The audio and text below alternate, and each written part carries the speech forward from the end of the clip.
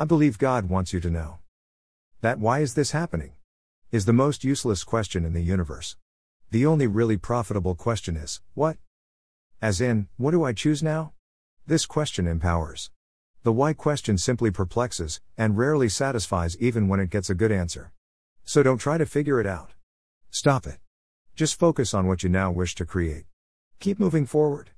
There's nothing behind you that can possibly serve you better than your highest thoughts about tomorrow.